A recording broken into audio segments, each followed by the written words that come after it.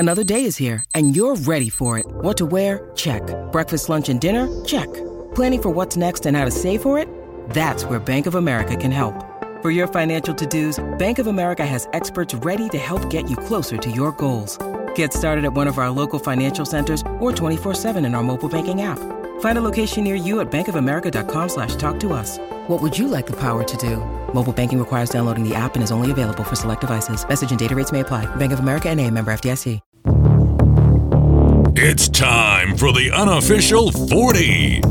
Soonerscoop.com's very official recruiting podcast featuring Soonerscoop.com recruiting publisher Josh McCuistion. Get your recruiting fix from the leader in Sooner recruiting.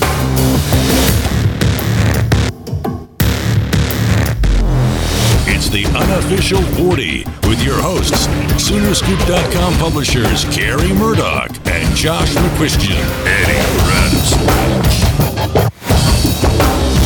And welcome back, everybody. It's another edition of the unofficial 40, and it is probably Josh McCuistion's favorite edition ever of the unofficial 40. That's because it's the day after signing day, and he joins us from his home base. And Josh, is the weight of the world off of your shoulders today? It really is. The night of signing day is always the night I sleep better than any other, because almost regardless of what happens over the next, probably week, I've got a free pass. It's pretty relaxed. Even on the board, everybody kind of lets me slide on maybe not being quite as focused as I might usually be. Well, that's Josh McCuistion. He is. It's like he just took a big dump, probably. Dump for his soul. Eddie Radosevich is in studio. Joe Duvall here as well. And guys, it was a weird day yesterday. I mean, for one, Rivals.com did not crash. Yay! Congratulations for doing your job, Yahoo. Eddie Radosevich, you didn't have to be out running around because there were no real big announcements, even locally. I mean, Justin Broyles is already here. Did Justin do something at his high school yesterday? No, I don't think so. I think they had, he probably had class down in Norman. I don't think. Well, yeah, and he did that FAA thing that you went to, Eddie. Actually, I don't think I made it over there. OU had a basketball game. That was that's right. That's back when OU still had a basketball season going on. But I mean, guys, it was done by 8:13? Was that when the entire class was in? And we, Josh, you had kind of let everybody know the Marvin Wilson thing wasn't going to happen. Tyler Taylor happened pretty early. It was just bizarre to sit there at 8:15 and know that the day was done.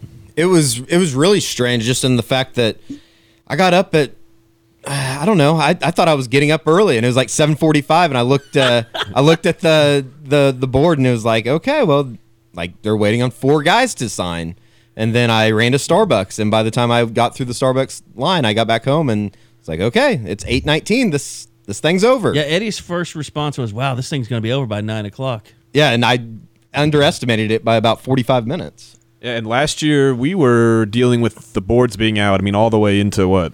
Let's not mention it. All right, let's not talk about it. Never mind. But this year was you'd have to deal with any kind of Twitter outburst. You'd have to deal with anybody kind of calming people down, and it was just nice to have the class in and have nothing really go wrong. The only, like yesterday as it went along, I think the one thing that really stood out early was Texas kept losing out on guys. Yeah, and that was kind of the big thing that happened early. Then you had the Levi Jones thing happen pretty early in the day, where he, took off his jacket, had Florida, took that off, had Florida State, then had USC, who he eventually signed with. But really was pretty quiet until the story came out about the Michigan State guy that was in jail and couldn't send in his letter of intent. Always a bad decision. But I don't know, Josh. I think, and it's sad to revel in it, I think, but I know a lot of people are. Jacob Phillips just really got kind of screwed yesterday. He's still going to a great school and has every chance to be an All-American, but one of the things that he was sold on was playing with guys like Marvin Wilson in front of him, and that didn't happen. Yeah, and I can tell you, and I'm not saying this came from LSU, Jacob Phillips had a lot of reasons to think Marvin Wilson was going to LSU, and I actually spoke to Jacob for just a second yesterday, and I got the impression he was pretty surprised that did not go his way. So I And he got another middle linebacker. And then to you throw in the compete with Tyler him. Taylor situation. I'm sure he did not like Tyler Taylor picking LSU. Let's put it this way. He commented on Marvin. He did not comment on Tyler Taylor. Like it could have been a sore subject, maybe. Yeah, that would be my guess. Because, I mean, and I don't like, and I feel like I've said this and everybody's kind of gotten into where, like, Jacob doesn't like Tyler. It's not like that. Jacob my impression was that Jacob was not nuts that OU was still pursuing Tyler Taylor with he and Levi committed. I think he thought, okay, that should be good. John Michael Terry's there. Emmanuel Beal's there. You know. Well, that was the thing. I mean, when we went to talk to him in Nashville, Eddie, that was one of the things he brought up about the number of linebackers that were already there, and that he looked at a lot of places, and you know, he liked Oklahoma because they didn't have a lot of middle linebackers, and other people were trying to tell him, oh, they always have people at Oklahoma, and they really didn't. Yeah. Well, I mean, I don't understand how you could look at the roster and think that Oklahoma was just jam-packed at middle linebacker. I mean, it's becoming more apparent for me personally that Jacob Phillips lives in a world of pretty much fantasy land. And I think he thinks that it was almost like he had such an easy recruitment. He caught all the shit on the back end almost by way of karma. What's ironic is I feel like he almost sensed that kind of aspect of recruiting early. That's why he wanted to get it over with. I just want to get it done with. I want to take my visits and get it over with. And then he still allowed himself to kind of get caught up in all this stuff. And it's something Josh has talked about before, and it's true. These guys have lived basically normal lives. They've been normal teenagers. Then all of a sudden you have the best salesmen in the world from Fortune 500 type companies, essentially, for how much money they make, coming into your living room trying to recruit you and giving you all kinds of sale pitches, telling you how great you are. And that can be tough for kids to kind of handle. And that's why I thought he was smart early on in the process just to kind of get all that mess over with. And then that obviously didn't happen. And Kerry, Mike Stoops talked about kind of on the press conference yesterday about how an early signing period might help situations like that. And I may be crazy, but I said this on the board. I got a strong sense, and you guys tell me if I'm wrong, that Phillips was weighing heavily on Mike Stoops' mind as soon as he walked in, and you could read it on his face and his expressions and what he was saying. Basically, for the first half of that press conference, he was thinking about Jacob Phillips. Yeah, I mean, and I asked Bob about it, and I asked Mike about it, and he was careful to kind of stay away from too much of it. But, talking to Bob, I asked him, does that hurt? We all know that you guys have been hurting at middle linebacker for a couple of years now. How much of a blow is that to lose? I didn't mention him by name, but I said, how much of a blow is that to lose him at the end?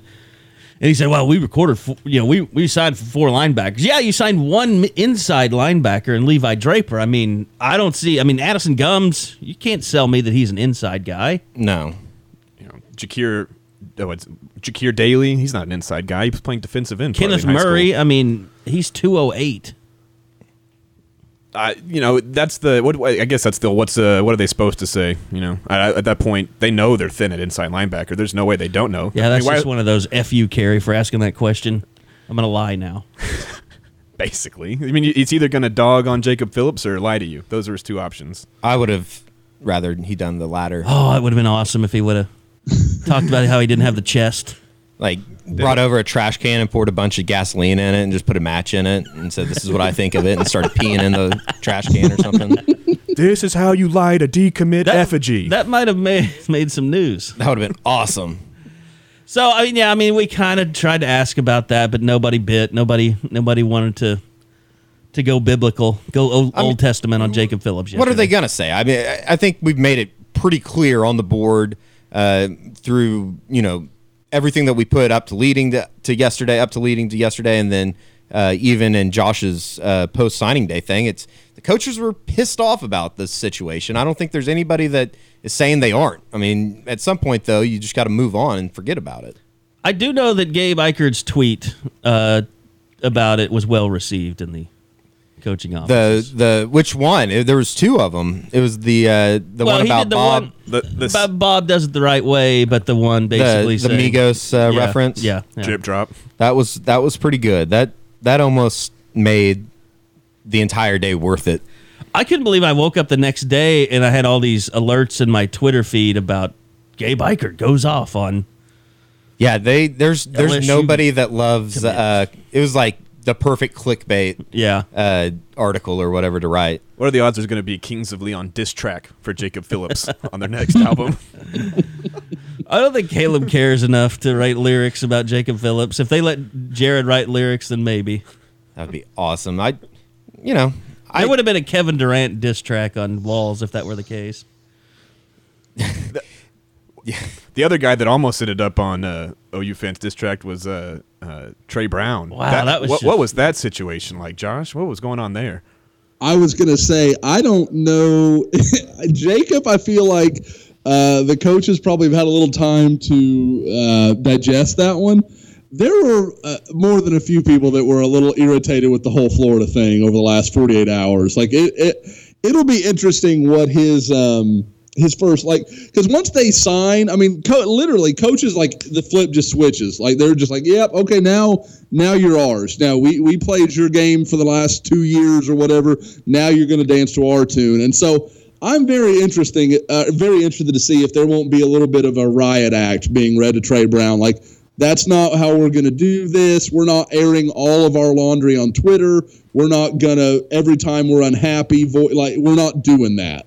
Well, so I'm interested to see how that goes. I will. I tell you what. I will play what Mike Stoops said when he was asked about it. And I know you can't hear this, Josh, but my apologies. But here's Mike Stoops addressing Trey Brown, thinking about Florida right up at the end. You in Florida, Dad said he didn't make the decision until early this morning. How confident were you guys feeling going into today? Well, I don't think you feel, I think you're comfortable with everything until you get the final paperwork. We were confident, and I don't know, maybe he wanted more drama. You know what I mean? The kids are, I guess it's all coming to an end now, so they have to, put their cleats on and put their shoulder pads on and go to work. So Trey's an outstanding football player where, he's got electrifying speed, something we haven't had in the secondary that we desperately need. So, yeah, he took his little shot, but then he went ahead and made sure to say, he's a really good player, though. Soften the blow on the back end there. I hope when I wish we could get in there for the first week of summer conditioning, because I imagine that Jerry Schmidt will have a lot of things to say and a lot of things to remind Trey that he could have gone to Florida if he wanted to make it easy on his life. Well, and I mean, it was just so weird, Josh. I mean, we've all dealt. I'll say this: from the moment I first met Trey, Justin Broyles, and I remember being down in Dallas at the Under Armour, the Ill Speed, and all that stuff. I mean, he's very kind of keeps to himself. He's not really as outgoing as and I think, Levi is more outgoing, even though he doesn't, he does it more over social media and stuff, it seems. Mm-hmm. Justin is just everywhere. I mean, he's friendly as hell and will talk to anyone. And, but I always kind of wondered, could Trey Brown be that kind of guy that might, slip away? Pull something at the very end. Well, not at the very end, but just throughout the recruiting process, he was a guy I was like, I'm not so sure about that guy. Being he just didn't seem to me like a guy that was a buyer in. He didn't buy into things. He was kind of a lone wolf a little bit. And what's interesting is Charleston Rambo also went to Florida. It wasn't like that there's this disdain for Trey Brown, not disdain's the right word, but this kind of skepticism of Trey Brown and what he was doing at the end. It didn't transfer over to Charleston Rambo because I think Charleston didn't really put it a lot out there on social media. He didn't try to hype up the drama he of put his that decision. one picture out there with he and Steve Spurrier. Right, and that was it. And I think that Trey Brown, you could feel it, the sense that he wanted you to be unsure. He wanted people to not know what he was going to do, and I think Mike Stoops picked up on that pretty well, that he wanted the drama, and that's what he got. And, it's all over now. And what's weird is he was committed on March 11th, so he's almost been committed for a year and decides to do this, which made the whole Florida thing sound even less credible. I mean, do you really believe, I guess, Josh, do you really believe that Trey Brown was really considering Florida the morning of signing day? No. I think the whole thing, and I think it was concerted. I think there was a desire to make that a big story. And I don't know why. I don't know if it was just boredom or what it was, but I mean, I talked to somebody Sunday night, because I hadn't been able to reach Trey that day. And I wanted to see, is there any reason to be concerned here? And I wouldn't say I got laughed out of the room, but it was pretty clear that no, it's going to be fine. And that was the vibe I got all 3 days following that Florida visit.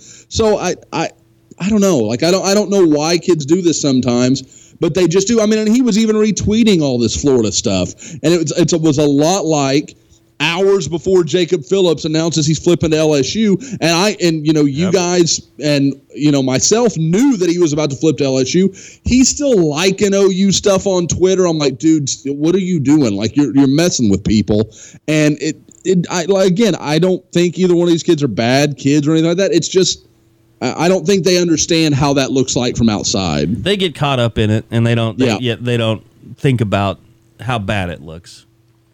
And they don't think about the coaches, and I don't, you don't have to have a ton of sympathy for the coaches here, but Mike Stoops did make the point that, when they got somebody like Jacob Phillips to commit, they stopped recruiting other guys. And eventually they stopped recruiting guys like Tyler Taylor because they were done at mid-inside linebacker. And then when a guy switches at the end, you're left scrambling to try to get Taylor back on board, who's probably now upset with you because you turned him down for Jacob Phillips and things like that. So that last second game by Trey Brown, it might be fun for him, but I guarantee you Kerry Cooks, sitting there hoping his DB class comes out the way it should, is not taking it as a kind of a fun little dramatic end to his season. And, that stuff transfers over probably into their playing career. I remember yesterday Lincoln Riley was talking about how Chris Robinson, him being such a sturdy commitment the entire time, being a great recruiter for them, buying all in, he said that will definitely translate to how he sees him as a player on campus. He said there's no question about it. So I think that's something that these guys just don't fully realize. They get so caught up on the end-all, be-all of the recruitment cycle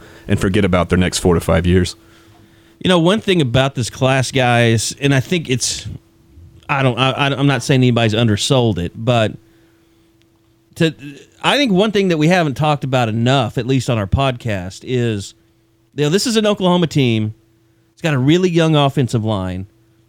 And think of all the years that OU has struggled, Josh, bringing in offensive linemen and tackles and going through the Kittle era and the James Patton era, when Kevin Wilson had to go and sign an entire class in 2007, basically, and that ended up leading them to a national championship. There's been a lot of struggles ever since then, and it happened early in Mark Mangino's career when he was chasing guys off. I mean, the history of Bob Stoops being here at Oklahoma, a lot of it is struggling to sign offensive linemen. So to have a young offensive line now and then to bring in this class, probably the most undervalued part of this recruiting class. If you wanted to have an find an MVP on the coaching staff, I don't think that there would be anybody that would deserve it more than Bill Beatenbow and what he's done the last 2-3 years. Yeah. Since he got here. I mean, he just, it seems like he's offering a product that a lot of kids are buying into right now, and especially when you can flip a guy like Creed Humphrey at the beginning of it and then close it with somebody like Adrian Ely. It's unbelievable. It's very, very good. He has to have 100% approval rating from Oklahoma fans. I mean, just the way that offensive line played on the field and then the recruiting he's doing. I mean, Bill Beatenbow has to be. There's no dissenters for Bill Beatenbow from Oklahoma fans. Beaten boss. There you go. But Josh, you remember those days? I mean, how crazy everybody was on the board about offensive line recruiting and how hard it was at times. Seemed impossible. I mean, going back to, you talk about middle linebacker right now. Remember, when OU lost Zach Banner and finished second, that was kind of the low point of recent history with offensive line recruiting. Yeah, guys, I'm sitting here looking at the 2013 roster, which was Bill's first group. And in the junior and senior class, you've got Tyrus Thompson, you got Darrell Williams, you got Adam Shedd. You go down that list and you see, okay, those guys are good players. But what was behind them? You're talking about like Christian Daimler was a freshman. Derek Farniok was a sophomore. Deontay Savage was a junior. Neela Casatati's a sophomore. Ty Darlington's a sophomore. So, what was beneath he walked into a pretty good starting group. Bronson Irwin was also part of that group. But below that first about 5 or 6 linemen, he had nothing. Yeah. There was nothing there that you were going to build your football team around. And now the thing that I can't get over when I look at this class, look at Oklahoma at the guard position. You've got Cody Ford, who was a starter that people were really excited about coming into the season, obviously got hurt. You've got Bennett Powers, a guy who played really well, kind of quietly this year. Alex Dalton was a guy they've been excited about at various points. And then you've got Drew Samia, who may have the most NFL potential of any of the guys. That's 4 good guards they've got right now that at best will or I guess at earliest would graduate next year. And they just signed 2 of the best guards in the country in Tyrese Robinson and Marquise Hayes. Like that speaks volumes for his ability as a recruiter to sell those kids on, hey, it's easy to sell playing time. That's an easy pitch. But when you can land guys, even when you don't have that to sell, that's pretty awesome. Yeah, I think they returned 3 guys that have started at offensive tackle, and they returned 6 guys that have made starts on the interior. I mean, that's like 8-9 guys that have started on the offensive line that are coming back. And then to throw in probably the best offensive line class OU's landed in a decade on top of that. I mean, that you can't be more there can't be more excitement there. And if I know Oklahoma fans, and I think I do, having that on the offensive line only makes them even more happy, because if you got your offensive line right, that whole offense can flow out of it, especially when your quarterback's Baker Mayfield. And I think it's kind of the reason why you can lose Samaje Perine and Joe Mixon and Dede Westbrook and still think, okay, well, next year we're still going to be okay. Oklahoma's still going to be okay because they have Baker Mayfield and that offensive line. Put it simply, Bill Beanabo is he's recruiting at an Alabama level right now. Sort of. I guess you could look at it that way. I mean, as close as anybody on the staff. Yeah, I think that's fair to say. He's stockpiling highly star-rated kids. Yeah. Yep. And he's doing it. I mean, if you recall, it wasn't too long ago, Oklahoma had 2 offensive line coaches, and that's not the case anymore. He's recruiting that entire thing himself, and it's great from outside to inside. And they're all kind of his guys, too. Neither one of those guys have jobs either, by the way, right now. Had 2 line coaches, and neither one of them could bring anybody in. Yeah. James Patton and Bruce Kittle, right? Yep. Bruce Kittle saved a lot of people, though, while he was on staff. We are not going to make fun of Jesus. I'll confess that when I go to confession this weekend. Catholic. We need a banned button or something for when Eddie goes too far or breaks board rules during the podcast. Well, I was gonna say earlier, I had one of my buddies texted me this morning and said that every time that Jacob Phillips' name is mentioned, you should just put a cash sign or a money jingle. And I guess we won't do that. That would probably be going too far. I'm trying to see if I've got something. I don't think I do. Like a sizzle underneath when Eddie starts talking. Just like a cha-ching. I think like a hot take sizzle when Eddie starts going. Just like a grill going in the background. By the way, Josh is on Mr. Mom duty today. I have not heard Lainey. Is she nearby? No, I laid Lainey down. For those that are listening to this afterward, obviously it's about 3:40 as we record this.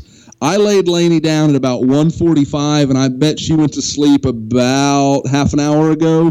Homegirl likes to toss and turn in her bed a lot. Sometimes she'll go right to bed, and then sometimes she will goof around for an hour before she finally falls asleep. But I just you said that, and I was like, let me look, and I'm like, okay, yeah, she's officially asleep. So she fought the good fight for about an hour. So see, Eddie trumps me on this podcast, but on the radio, I'm known kind of as the Heart of Darkness guy. But I literally was like, hey, let's have Lainey on the pod. I would love it if Lainey were on the podcast, just playing in the background. It's so, Kerry, I think that's hilarious because like somebody said something the other day about, Joe and I being the nice guys, and my friends think that's hysterical. Like in my group of friends, I'm the jerk. Like I'm clearly the jerk of my group of friends, but I don't know, like I put on this happy, sunshiny face. Like they laugh about the guy I am on the on the podcast. You're Mr. Customer Service. Yeah. Like I don't know. It's like that switch. I can't turn it off or something. You're a fake guy. Yeah. Yeah, I'm totally fake. Fake guy. Okay, so that being said, offensive line, really good. I think, the thing about this recruiting class, Josh, is there's not really anything sexy on the tail end of it. It all happened early on. And, I was talking to coaches about this yesterday. It's amazing what Lincoln Riley just coming into this program has done for recruiting, because he really set the tone by going out and were we all there when they had the Mesquite satellite camp, or did you meet us down in Houston? Did you just do Houston that year, Josh? That year. What was it? There was something happening. There was some reason I couldn't be there. I was at something else. But yeah, that year I just did Houston, and you guys did Dallas. And I think, did Eddie meet me in Houston that year? There was something that was going on that weekend. Yeah, I had there to was do I something can't the remember what next it was. day. There was something else going on. Me and Carrie went down to Dallas though, because I remember. Yeah, I know I wasn't in Dallas that But year. that was wasn't. that was kind of the first time that staff had been together on the recruiting trail. Kerry Cooks, I remember Maiden was at that camp, and Kerry Cooks was working him really hard. But Lincoln Riley, it was that morning they were at Mesquite. He worked out Chris Robinson. That afternoon it was at South Grand Prairie, and he worked out Sean Robinson, who he signed with TCU, right? Right. And he kind of said, okay, these are the two guys I'm looking at. He worked them both out, and he decided, okay, Chris Robinson is our guy. He's the guy that we're going to offer. And I can't remember. I was trying to think of this the other day, how it went down. He offered, and it seemed like within days that he committed, didn't he, after that satellite camp? I want to say it was like 48 or 72 hours Yeah. after he offered that he ended up committing. And it was also the same And day Rambo as was at that camp, too, Charleston right? Rambo. They offered him the same day. Well, it had to be later because Robinson committed in like late June. Okay. So it had to have been at least a couple of weeks because those camps are always, you guys know, right there, right at the beginning of June. So I mean, it was a couple weeks, but yeah, no, I mean, and I think you said something about it yesterday, and Riley was right because he commented that Charleston Rambo was at that Mesquite Horn at the Mesquite camp too, and then in the afternoon, Robert Barnes was at the one over in Grand Prairie. Yeah. And they hadn't offered him at that point, had they? No, they hadn't offered any of those guys yet. That was literally, I think, the first day that we saw Robert Barnes was at that satellite camp. And I remember talking to, at the time I was talking to Mike just off on the side about other stuff. And I distinctly remember that was kind of the height of, Caleb Kelly's recruitment at that point too, while they were doing those camps. So, I mean, but the point I'm making is Lincoln Riley comes in, he identifies his quarterback in Chris Robinson. And Josh, is it too much hyperbole to say that was what this class really ended up being built on? I think when you look at this class, I mean, you just look at the timeline of commitments. I just said that Robinson had committed in late June of 15. Well, then you just look at it build. Robert Barnes was in early September. Then you've got Levi, and then you've got Tyrese Robinson early January. And in that mix, you also had Sedarian Lamb when he committed the first time, which I believe was like late December of that year. So you've got 3 of your first 5 commitments are Dallas area guys, and Oklahoma just kept building on that. Guys like Charleston Rambo, we talked about. Even Jalen Rager at one point was part of that, kind of collaboration. So I think Oklahoma, you look at it, it's a 27-man class. 15 of the guys are from Texas or Oklahoma. That's to me, if you draw up the way Oklahoma wants to do a class, that's what they want to do. I mean, now, of course, that's relying on Oklahoma having enough talent to be part of that 15. They need Oklahoma to produce 6 or 7 guys that are worthy of that level.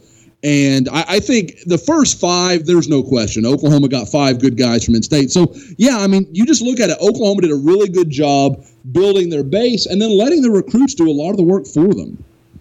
I think it's interesting, listening to Lincoln Riley. He kind of talked about it yesterday. It was just that this class was very unique in that they had that type of leadership, that they had the Justin Broyles in Oklahoma City. They had Levi Draper in Tulsa.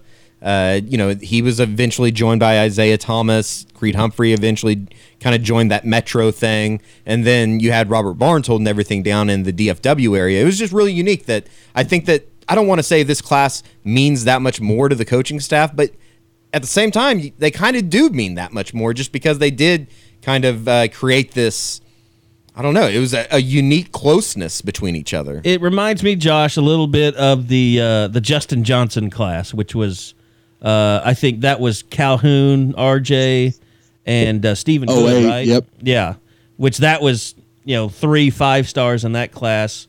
None of them turned out to be real 5-stars when it was all said and done. But on paper, that was a fantastic class, and it was a really close group. Kind of, I don't know what it is about Justin's, but Justin Broyles, and then Justin Johnson was kind of and Justin Johnson didn't turn out to be anything. He transferred to Abilene Christian, I think. Yep. That's right. But it reminds me of that class in the way it came together, and the way that the commitments really brought it. Who was it? Was it J.B. Shugarts that went to Ohio State? That was the lineman that year. Yeah, and the funny thing about that, and to tell you how far things have come in 9 years. Also, Sam McGuffey. That was the first year that OU hosted a junior day. It was a big deal that OU was having a junior day, and they did one, and it was this huge deal. You're right, and because I took that picture inside Sooner Legends, and it's Stephen Good. Let's see who else: J.B. Shugarts, Ben Hayburn, and Sam friggin' McGuffey. So, exactly. You can't find that video on YouTube anymore. No, I've tried recently to search. I looked for it the other day, and I was like, "Oh, that's heartbreaking." That was such a great. That was one of the first great recruiting trolls. Yeah, and that was early in YouTube and everything too. I'm wondering I'm wondering if McGuffey didn't pay somebody to take that down. Well, he's a respected bobsledder now. I should say everybody knows he's a bobsledder now, right? He's on. He's trying to be an Olympic bobsledder. That's crazy. That's a talk about dangerous sports. That's a dangerous one. That is probably the most safe sport that has ever been invented. Bobsled? Yeah. Didn't a guy die at the last Olympics? He was probably very, very soft. I mean, you're wearing a helmet. You're wearing a helmet and you're going downhill. It can't be that hard. You're like in a tin can sliding down a thing of ice with no controls. Skeleton. You're like an aluminum can doing 100 miles an hour on ice. Yeah, just stay in it though. I mean, if you don't fall over. Skeleton though, probably pretty tough. What kind of athleticism do you need? McGuffey can't jump when he's laying down in there. It's all about running. That's just the start. Just getting fast. Can you start fast? Yeah. And guys, even back then, I mean, Sam, for all the jokes and all the stuff you want to make, Sam had legs like tree trunks. For a dude his size, you're like, dang, that. You could tell he lived in the weight room, and so you knew it makes sense that bobsled would be his thing because. For some reason, it instantly takes me back. You remember when Herschel Walker wanted to do the bobsled thing? For a while there, he was training. That's what it makes me think of. Just having that lower body explosion, and Sam's got that. Josh, let me ask you, just going up, and I know everybody gets fired up about your tales from recruiting trail tales after it's over. What was out there at the end that maybe didn't get that much pub? Where was there anybody that Oklahoma really tried to go in and turn last minute where you were kind of catching wind of it and maybe nothing ever really developed? Well, I'll be honest. One that I didn't really know a lot about when it was going on was the Cade Mashburn situation, where what it was explained to me, and I think Eddie had given me a tip through somebody we know that, hey, maybe OU's looking at him again. And I had checked in with a few people and said, oh, not really. It seems all good. So I kind of had written it off. And that was what, Eddie, probably Saturday, Sunday last weekend, something like that? Saturday afternoon. Yeah. And so I said, okay, no big deal. Nothing to that story. Well, as that story came out yesterday, I went back and checked with some people, and it sounded like it had happened a couple of weeks ago. Oklahoma was considering maybe if we can keep Jacob Phillips fine, and then also we'll take Cade Mashburn, because Jacob's not going to feel threatened about Cade Mashburn. But if we're wrong on Jacob, at least we have a body in Cade Mashburn. So I think that's what it came down to. And from what I can gather, if Cade Mashburn didn't feel he read it for exactly what it was, as, hey, man, you're kind of our mop-up option here, then I think he probably flips to OU. But as it was, he just felt like he was going to be an afterthought and just somebody to have somebody there in practice. And so he stuck with Memphis. So that's really the one that seemed like there was some fireworks that were possibly happening. But I'll admit, I didn't really know much about it until after the fact. I almost feel like in this day and age, all these high school kids get trashed on for flipping their commitment, not committing, not being true to their word and everything. But I almost feel like that's a situation where you have a right to be selfish and go back on your word and not get those if it's consequences. Memphis to Oklahoma or Memphis to any Power 5 school. Memphis is just in such a awful way financially.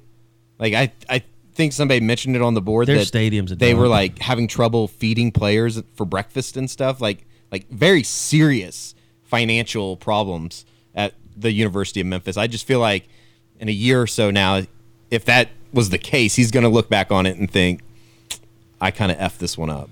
Well, I mean, Memphis knows the deal too. If that happens, right? If a kid from Norman gets an OU offer that you're going after, Memphis doesn't lose that much sleep over it, and you say, all right, miss that one. I mean, that's the game you play. I mean, that's just the way that'd be like a few years ago when Oklahoma went into Alabama and got Dwayne Orso. If a week before signing day, Alabama's like, hey, yeah, we want Dwayne Orso, the kid's going to Alabama. Like it's not rocket science. I mean, that's not the hardest thing. And the gulf between Oklahoma and Memphis is clearly not the same as OU and Alabama. But I'm just saying, like, you have to understand where things are going to be in these sort of situations. Oh, yeah. You know that's a possibility.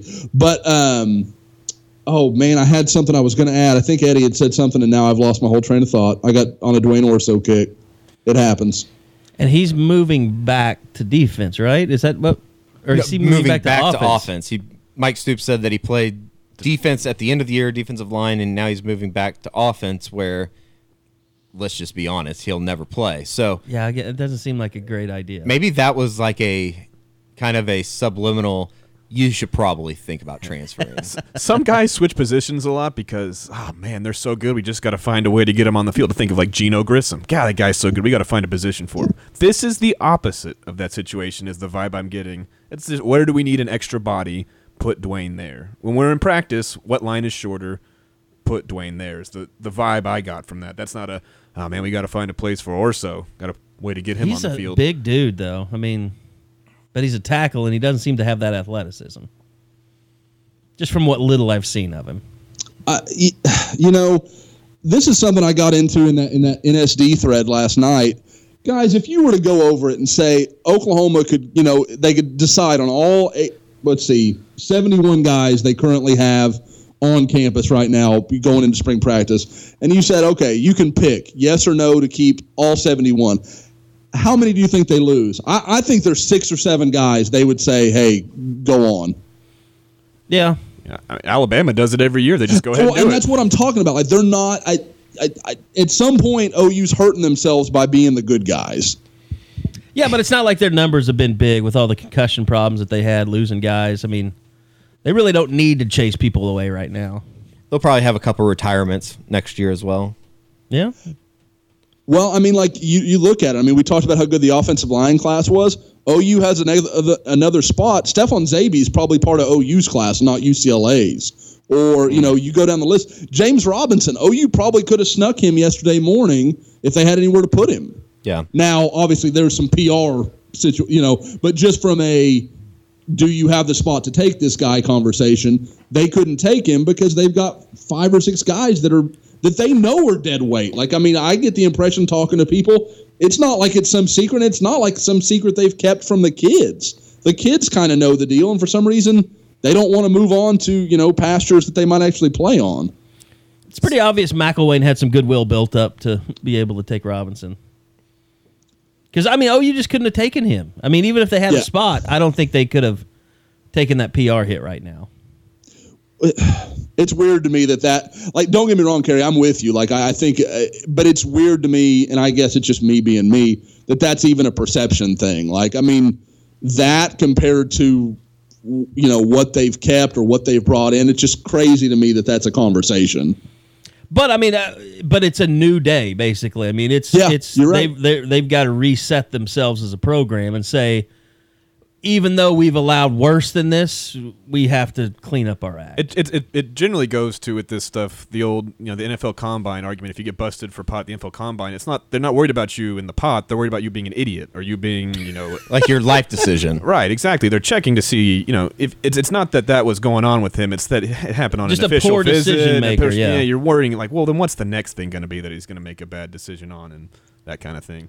Stories I have heard on Robinson are pretty epic. So I mean, you're dead on with that. Like, what people don't know is much scarier than what they do know. So you're saying he is on he's on the track of another former Florida Gator, Mr. Aaron Hernandez, is what you're saying. Oh no, nothing like I've heard nothing violent about James Robinson. Just like I don't think what happened at Ohio State was an isolated incident. Let's put it that way.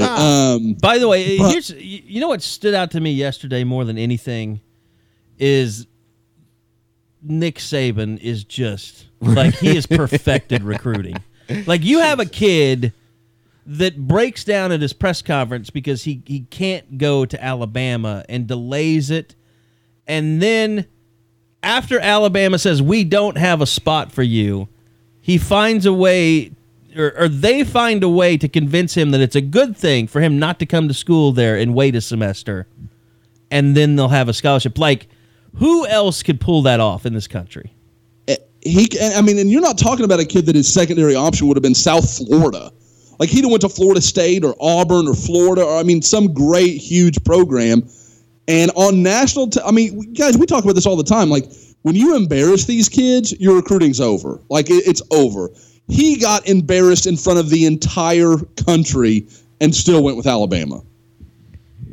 It's like Stockholm syndrome or something. It's like guys that treat girls like crap. Yeah, negging or whatever. And they just keep running back for more. Yes. I don't understand. I never thought of negging as a recruiting tactic. Saban is negging. Do we think that, and I was talking to my dad about this last night. It's like, did they really tell him yesterday morning, or did this kid know that there was a situation building where it's like... My understanding was that they were going to let him know, and it was going to come down to the wire, whether or not they had a spot for him. So he didn't set himself up for failure, I guess is what I'm trying to say. Is like, because I feel like sometimes these kids could help themselves if they just didn't listen to everybody else. No, they put him in the friend zone, and he was like, "Okay, I'll be okay in the friend zone. I think we'll still get married." That's cool, man. Guys, you know what's really crazy? The Aubrey Solomon kid that committed to Michigan, although he said he committed to Miami during the broadcast. Right. Alabama was one of his choices, and what I understand, Alabama could have was planning to take him and the LeBron Ray kid. So what they've literally said to Jerez Parks is, you are not good enough for us to process somebody else. We'll take you at semester, but we would have processed somebody for Aubrey Solomon. We won't do it for you. That's crazy. I've never heard of a recruit taking a slap like that and being like, yeah, I'm gonna stick with you, girl. I still love you, even though you've slept with literally everybody. No, I said it this morning. It was like if you had proposed to a woman, and she said, "Look, I will marry you, but I want to go bang my brains out with these other guys for a while before I settle down. But then I'll marry you after that." Yeah, and he can still get other girls too. That's the crazy thing. It's not like Josh said. It's not like he's gonna go to South Florida. There are other girls there waiting for him, and he's still saying, "Okay, Alabama, I'll wait. I'll sit out." It's unbelievable. Maybe they aren't the 10, but they're 9.5s. He wasn't, that wasn't a ugly girl. He wasn't having to jump on the grenade. So, it's almost like they're playing professional football in a sea of college football teams. High school football teams. I've never seen a team in my lifetime at this level, just so far and above everybody else in college football in what they're doing. I've never seen anything like it. I actually think Marvin Wilson choosing Florida State, that's good for the parity in college football. The more kind of we can start to spread out some of this stuff, the better. Alabama winning a national title every other year is not the most fun thing in the world. Again, not bad for the national runner-up. Not bad. Not a bad recruiting class. They still have won. How many national titles have they won under Saban now? Is it 4? Yeah, because they were going for 5 and 8. The thing that they've won 8 recruiting championships. Yeah, they've won 8 of the last in 10 years. They've won 8. Gee, many Christmas. The thing, and it kind of touches on what Joe was just talking about. As I put up that list last night of the highest point totals in OU recruiting classes, and for those that are listening and don't know, this is the highest point total OU's ever put together in a recruiting class. Now, there are some stipulations, the scoring has changed a little bit through the years, but as far as just a pure point total, this class rates higher than any other, which is interesting because it's 110 points higher than 2005, and that class ended up number 3 in the country. So it tells you how much these teams are starting to consolidate talent. When almost half of the 5 stars in the country go to either Ohio State or Alabama, you're not leaving a lot out there for other people. Yeah. Well, okay. One thing I wanted to talk about, this came out yesterday. It's kind of been floating out there a little bit, but Oklahoma moving back to a traditional 4-man front on the defensive line. There's a part of me that's like, okay, that's great, but we've kind of seen what you have in terms of you got Gallimore, you got Q Overton, you got Matt Romar. Who am I leaving out here? That could be a nose kind of guy. Anybody? Overton, you said him. Yeah. Romar, the new guys. I mean, McKinney could come Lampkin. in. Lampkin. So that's 4 guys with some experience. So yeah, I guess you can get away with that. I think it's good. I mean, I just didn't like the 3-man front. I didn't like the 3-4 because I just never felt like they had enough beef up front, and I don't know that they have the linebackers to continue doing that. Although love Caleb Kelly, I think Obo Okoronkwo could be the Big 12 preseason defensive player of the year going into next year. He should be probably. But I think we're probably looking at going back to more of a 4-2-5 where you've got a full-time nickel and probably 2 linebackers on the field. It is so.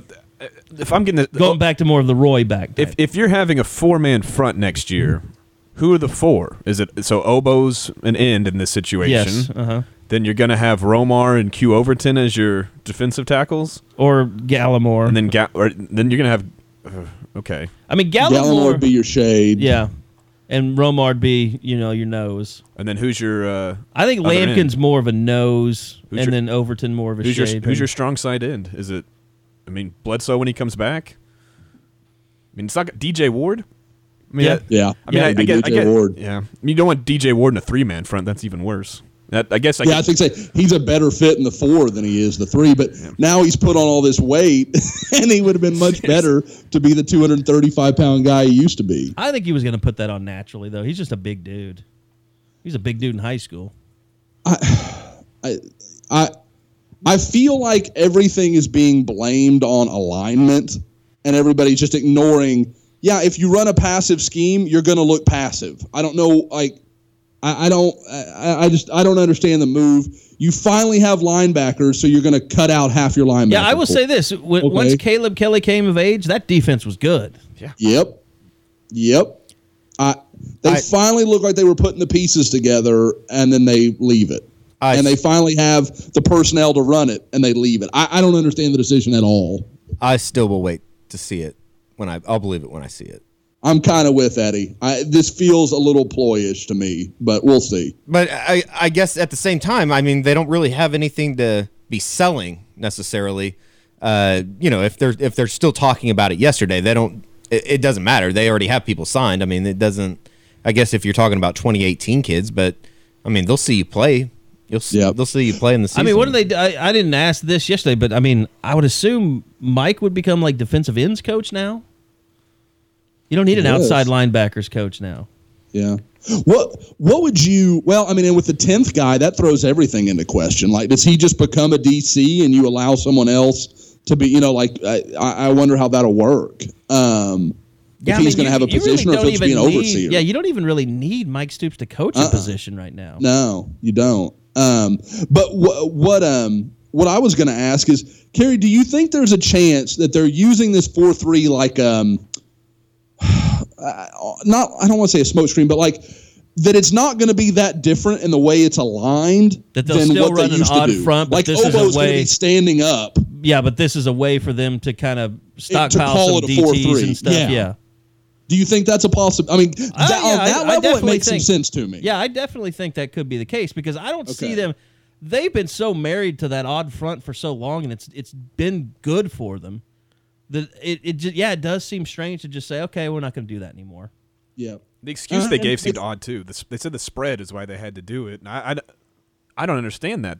The spread's been around in the Big 12 for years. This isn't a new phenomena. I mean, I don't. Well, last year everybody was so enamored with West Virginia and their 3-3-5 or whatever, and then it just fell apart by the end of their season. Yeah, they started playing good teams and were just getting killed. And I mean, they were a small. I mean, they had some big. I was impressed with how much size they had up front, but their safety play has at West Virginia's probably been better than anybody's in the conference.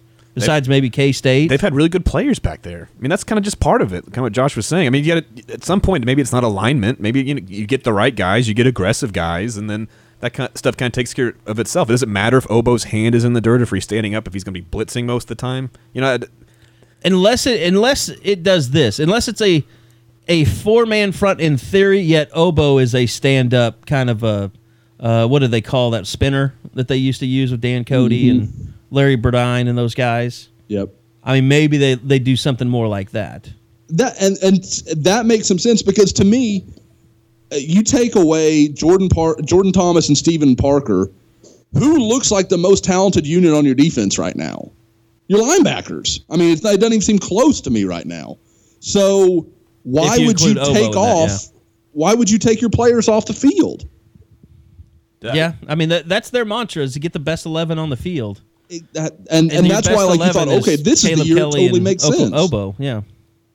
Well, although that one year they had Stryker and Bond, and it seemed like they struggled to find a way to get both on the field at the same time. And then eventually when they did figure out how to get both on the field at the same time, the defense really took off. That's why I'm not sure I quite understand this move either. Like, Josh, when the 3-4 pieces have been there, the defense has been good. When Caleb Kelly came in last year and they had Obo and Kelly, the defense was good. That's been their key is like with Stryker you had a pass rusher. With Bond you had a run stuffer. When they've had that combination in the 3-4, that's what they had at the end of last year. Caleb Kelly became a physical force, a run-stopping presence, and then on the other side they had Obo, and they were really good at the end of the year. It's been a really good combination, and they'll have that coming back next year. So yeah, I would say to put a bow in it. Like, let's see exactly, because they'll go through spring and they'll look at it, and they might realize, you know what, we're better if we just have Obo and Caleb standing up. And they might change back if they lose the spring game. Do you think? God, They're gonna bring in the basketball team to scrimmage. They would beat the basketball team. I can tell you that. Or the basketball team would be up till like the last 15 seconds, and then they'd lose. I'd take Doolittle at tight end. Oh, man. He'd be a pretty good. Oh, you know who actually looks really good physically? I think I tweeted about it Big Monday. Bryant Reef's son is like 6'4", 225. Like he could play linebacker. Huh? Yeah, he looked good. Out there logging them hay barrels around. Also, maybe one of the ugliest kids I've ever seen. Well, you can't fall that far from the genetic tree. Yeah, Big Country was pretty ugly. He had a lot of money, so maybe he kind of got a hot wife. I don't know. I don't know. I bet he does. In like a country looking way. How pissed was Vancouver when that was the face of their franchise to begin things? Like we brought you in. You're our first draft pick, and dude, have you seen Geddy Lee? It's Canada. Oh God, yeah, you're right. They care about what's inside Geddy Canada. I have no idea what that means. How about the lead singer of Arcade Fire? He's ugly. The guy that won the MVP in the Celebrity All-Star game last year. Is there anyone good looking in Arcade Fire? I don't think so. They're all. I don't think they're all weirdos. They're really good musicians, so you get a bunch of ugly people generally. I have no idea what you guys are talking about. Oh, come on. Arcade Fire is not old man music. I've know of Arcade Fire. I couldn't tell you what anybody looks like. Gotcha. And that's fair. I don't know. They're not that. And Joe is without internet. I'll also say the Grizzlies weren't in Vancouver very long in my lifetime either. I remember they had the where the sleeves were. They had like the cool designs, the old kind of 90s look. But Joe just puts on his linen pants and his suspenders and puts his hair in a bun and leaves the house every morning. Yes, sir. He has no internet. Going up to the coffee shop. What's funny about that? 95-01 was the Vancouver Grizzlies. Oh, okay, all right. They do have a really. I agree with Joe. The throwback jersey that they have is pretty cool. I think that's a good seller. Yeah, I think they have good. Yeah, they had a good uniform. Also, there's a lot more Grizzlies in Vancouver than there are in Memphis. I hate that crap. There are no Grizzlies in Memphis. Well, you got the Utah Jazz, all right. Exactly. They trump all. I hate that. Well, they can't be the Memphis handguns, so. Oh my God. Jeez. I think that's Chicago. Oh, same difference. Oh, you got the Los Angeles Lakers. Which is pretty. It started out in Minnesota. Yep. I hate it. Can't stand it. Doesn't make any sense to me. I like the Thunder. The Thunder is a good name for Oklahoma City. It's a good. But they're the Supersonics, though. See, that would have been It just stupid. wasn't the damn logo. Oh, the logo's terrible. Don't get me started. PowerPoint. That's so bad. It's like a tar pick with like 2 lines through it, and that means Oklahoma City basketball for some reason. I have no idea why. And they wear orange. At least they got the yellow off the court. Remember the first 2 years they had yellow on the court? It was so stupid. Okay, so let's talk quickly kind of about, we mentioned there were no real fireworks at the end, but some things did happen toward the end. I mean, I don't know where the demarcation line is. Is it like McKinney? Is that kind of where you start the second half of this class, Josh? Yeah, I would say, because, I mean, like you said, you had the big run kind of even through the season. You had Kennedy Brooks and Jakir Daly. And then, I guess you would start with Marquise Brown in just about a week before. So right there, kind of in December, because that's when, December is when you start the in-home visits. And that always feels like when recruiting kind of goes into overdrive to me. Yeah, they had 2 commits in the regular season. I think that's the first time I put that together. That's pretty That's what incredible. happens when you start out 1 and 2. They rarely ever do. No, you go back and look at their classes. I would say it's going to be like a Anchorman kind of quote here, but I would say in about 75% of the seasons, Oklahoma has about 80% of their class built in January and December and the spring. That's when they build they do very little during the season, and it's got to be a plan. It can't be coincidence this many years consecutively. Here's a fun fact for you. They had 18 commits before the season even started. Do you know how many guys Texas signed? 20. 18 is what I saw. But I think that's right. Did they not sign 20? Right. I think they would start with 16 in the day, and they ended up with 18. Is that what it was? I think I just checked something. Said it had him with 18. And OU had that before the season started. That's how that we talk about why that day was boring. Why signing day was kind of boring. That's why. Here's one thing that stood out to me yesterday. I know Eddie was watching OU's broadcast that they had on Fox Sports Oklahoma. I watched when Jay Boulware was on there. And by the way, Reeves Munchchow sounds like incurable cancer. But, I mean, he came on there and talked about how they really wanted to get a punter. And I'm thinking, punting is not Austin Seibert's problem. It's field goal kicking. And he basically said that there weren't any good kickers out there this year, which I find really hard to believe. That doesn't make sense to me that you bring in a punter and not a place kicker. Yeah, and it seemed like, you're right. Seibert had a pretty good year punting. Seibert. You refuse to call him Seibert. He refuses to make field goals. I refuse to call him the right name until he kicks I almost said the F word. Until he makes field goals. But it is strange that, I caught on that too. I don't understand that. I don't understand a lot of the things that they do special teams wise either, though. So look at his numbers. His punting numbers not that special this year. With kicking, he was 13 for 13 on extra points and 11 for 11 on field goals with a long of 47. So it's not like he can't, it's not like, oh, he's kicking chip shots. No, he kicked a 47-yard field goal. He's got some leg. I think, if you could come in, I think the most important thing for Austin Seibert is to focus on one thing. Mm-hmm. I truly believe if he just focuses on kicking, he'll fix that part of his game. I think what's screwing him up is having to be the kickoff guy, the extra point guy, the field goal guy, and the punter.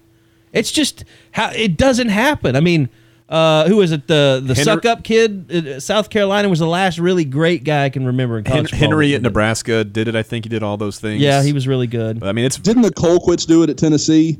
1 or 2 of them. There was 3 of them. Yeah, so I can't remember. I can't differentiate. But guys, those are all. That's rare. We're talking about 3 or 4 guys. And look, I'm not going to rip on their coaching ability, but you don't have a kicking specialist on the staff. It's been well known that guys like Uwe have kind of come in and helped out every once in a while. Bob does that stuff, and he's probably really good at it. If Bob coached your kid and he was a punter or a kicker, he would probably make him better. But Bob is not a kicking specialist. He's not. He didn't kick in college. And they don't have a guy on staff.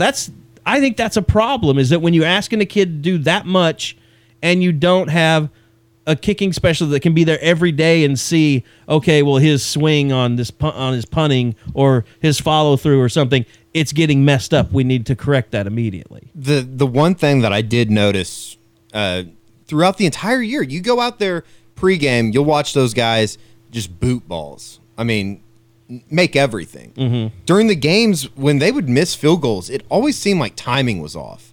Like either the snap was late or Siebert would start late. And Seibert, God, it just always seemed like it was off. The timing was off for everything. It was always short. I know that he can kick a 47-yard field goal. I've seen him. I've seen him do the it. return against Houston, the snap was bad. The hold was weird. That's what I'm saying. He had to hold up. It's like they had really bad timing all year, and I can only help but blame that on Grant Botham not being the holder anymore. Okay, let's talk about kind of the late evaluated guys. Josh, Tyrese Lott, Trey Norwood. Who am I missing there? Anybody? Troy James. Kind of. I mean, it was late. We didn't really get to. But what did you like about those guys from what you saw in film? Well, we talked a little bit about Norwood last week. I mean, he's a guy that, I've said it for a couple of times now. He reminds me of DeMontre Hurst. That's the guy I see when I watch him. A little smaller, very explosive in short areas. I think is a guy that can play very natural in his zone because he's got good ball skills. You can tell, like, if it's in the air, he has that inclination to go fight for it. He's not just a guy that wants to knock it down. He wants to go get it. Kind of, very Zach Sanchez-like in that way. With Tyrese Lott, it's really just about managing expectations. If anyone's expecting this guy to come in next year and play a role or really even be a factor in 2018, I think they're expecting too much. He's very raw. He has almost no time in the weight room. He needs time to develop. But when you look at him, I mean, he's legitimately 6'3", 260, and when you watch his tape, the guy can run. I mean, there's a play, the play that when you started hearing coaches talk about him was he ran down a running back from Del City from like across the field. Like it was, I don't want to say this because I just said I want to manage expectations, but it was just Jadeveon Clowney-like. Like the guy had no business tracking this kid down. So you're like, wow, that's pretty interesting. Now, like I said, I think he can be a solid, productive player for Oklahoma. And if not, he's a good body through practice for a year or two. He goes somewhere else. OU signs someone else. Everybody's happy. Go ahead. I was just going to ask you, Josh, how do you feel about like maybe a poor man's Charles Tapper kind of comparison there? Like he's somebody that's raw. He's new. This isn't kind of – he's not polished in this, but Charles Tapper is the guy who ran down Amari Cooper in the Sugar Bowl. So that's that kind of explosion. You just kind of have to harness it and get it to look like a football player. There's probably something to that. I mean, and the thing is, the good news in that, he's bigger than Tap was when he was coming out of high school. I mean, true. Charles wasn't that size. Yeah, he's a basketball player. So, I mean, that you get that to help a little bit. But, yeah, I mean, like I said, I think Tyrese Lott can be a solid player. I think it's just going to be a couple years before he is that guy.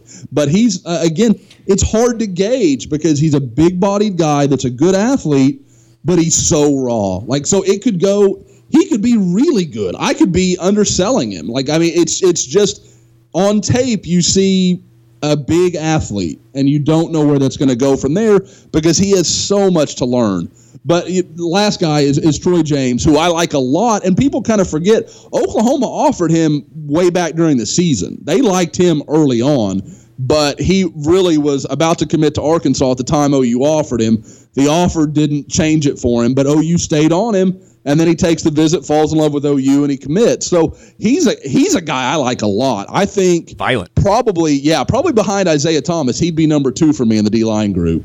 There wasn't a whole lot of, like, usually every year there's one guy that one or two or three guys that you'll notice like Bob really singles in on and kind of, stumps for him a little bit. Like, you guys are going to, I mean, he did that with Justin Broyles and his personality. Mm-hmm.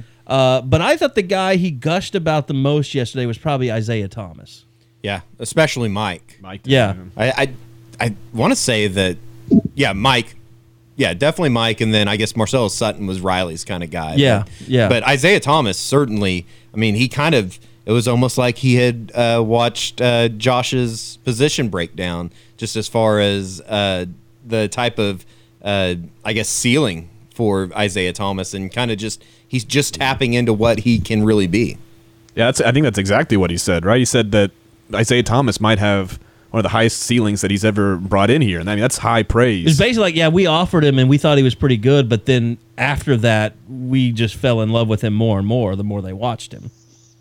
Well, and you talk about a guy that fit, if they do move to this 4-man front, a guy that fits that scheme. Isaiah Thomas is a dead ringer in a 4-3. He makes total sense. So that's kind of interesting. But yeah, I was a little surprised, as big a fan of Isaiah as I am.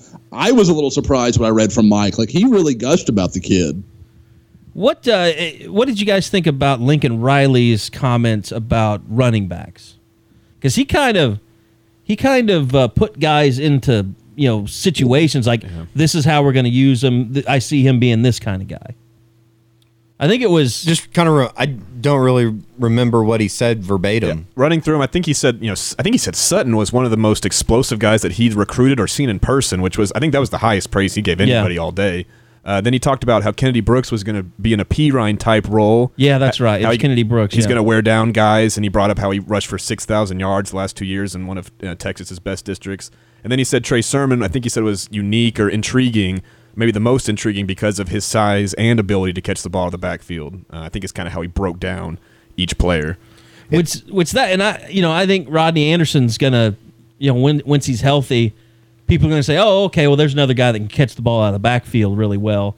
I mean, he's not Joe Mixon, nobody is, but I think that's really important for this team, is to continue having running backs that can catch the ball out of the backfield, because as Mixon proved against Auburn, when you face a really good defense, getting those running backs out on the flats and little outlet passes, that can be huge for an offense, and for this offense in particular.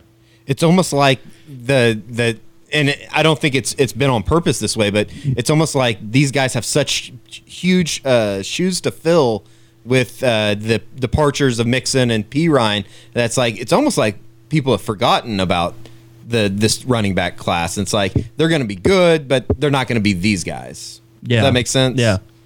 That's probably smart, though, for people. I mean, because no one's ever. I mean, you can't come in and replace Samaje Perine and Joe Mixon. You just can't. You have to do it in the aggregate. And I think Lincoln Riley is making the smart approach of, okay, this guy can help us in this way, this guy can help us in this way, instead of asking one guy to do everything Joe Mixon did, or asking one guy to do everything Samaje Perine did. So, and Lincoln Riley, who's someone who takes pride in creativity, and I think he'll find ways to have a new kind of offense for the running backs he has on campus. It won't be necessarily exactly what you saw last year for Perine and Mixon. We haven't really talked about instant impact guys in this class, but obviously, receiver is an area where you have a chance, if you're really special, to come in and make an impact. And I asked Lincoln about that yesterday, and he basically said, look, if we feel like one of those guys is our best guys, we're going to have to dumb down our offense for them so we can get them on the field. And I know, like you mentioned this earlier, Josh, I think that goes unlooked in this recruiting class, is that they actually did lose CeeDee Lamb at one point. And I remember, I think it was Drew Hill or Kerry Cooks, they started like tweeting out, I want a CD, and they have a picture of a CD. Mm-hmm. And it seems like they really brought him back in the fold, but you never see that usually. If you lose a guy, you're not getting him back. And I'll be honest, I remember the podcast we were doing back at the time, we were talking about this is a different kind of staff. They don't get upset. They don't burn bridges with kids. They just kept working him. And that was probably, looking back at it now, the most work that they had to do, but maybe the most impressive kid that they pulled in, just in the way that they handled it. Oh, I completely agree. And I think I don't think there's any player in the class, maybe save for Marquise Brown, just because he's a JUCO guy, and I think he'll be a little bit more ready being a midterm guy.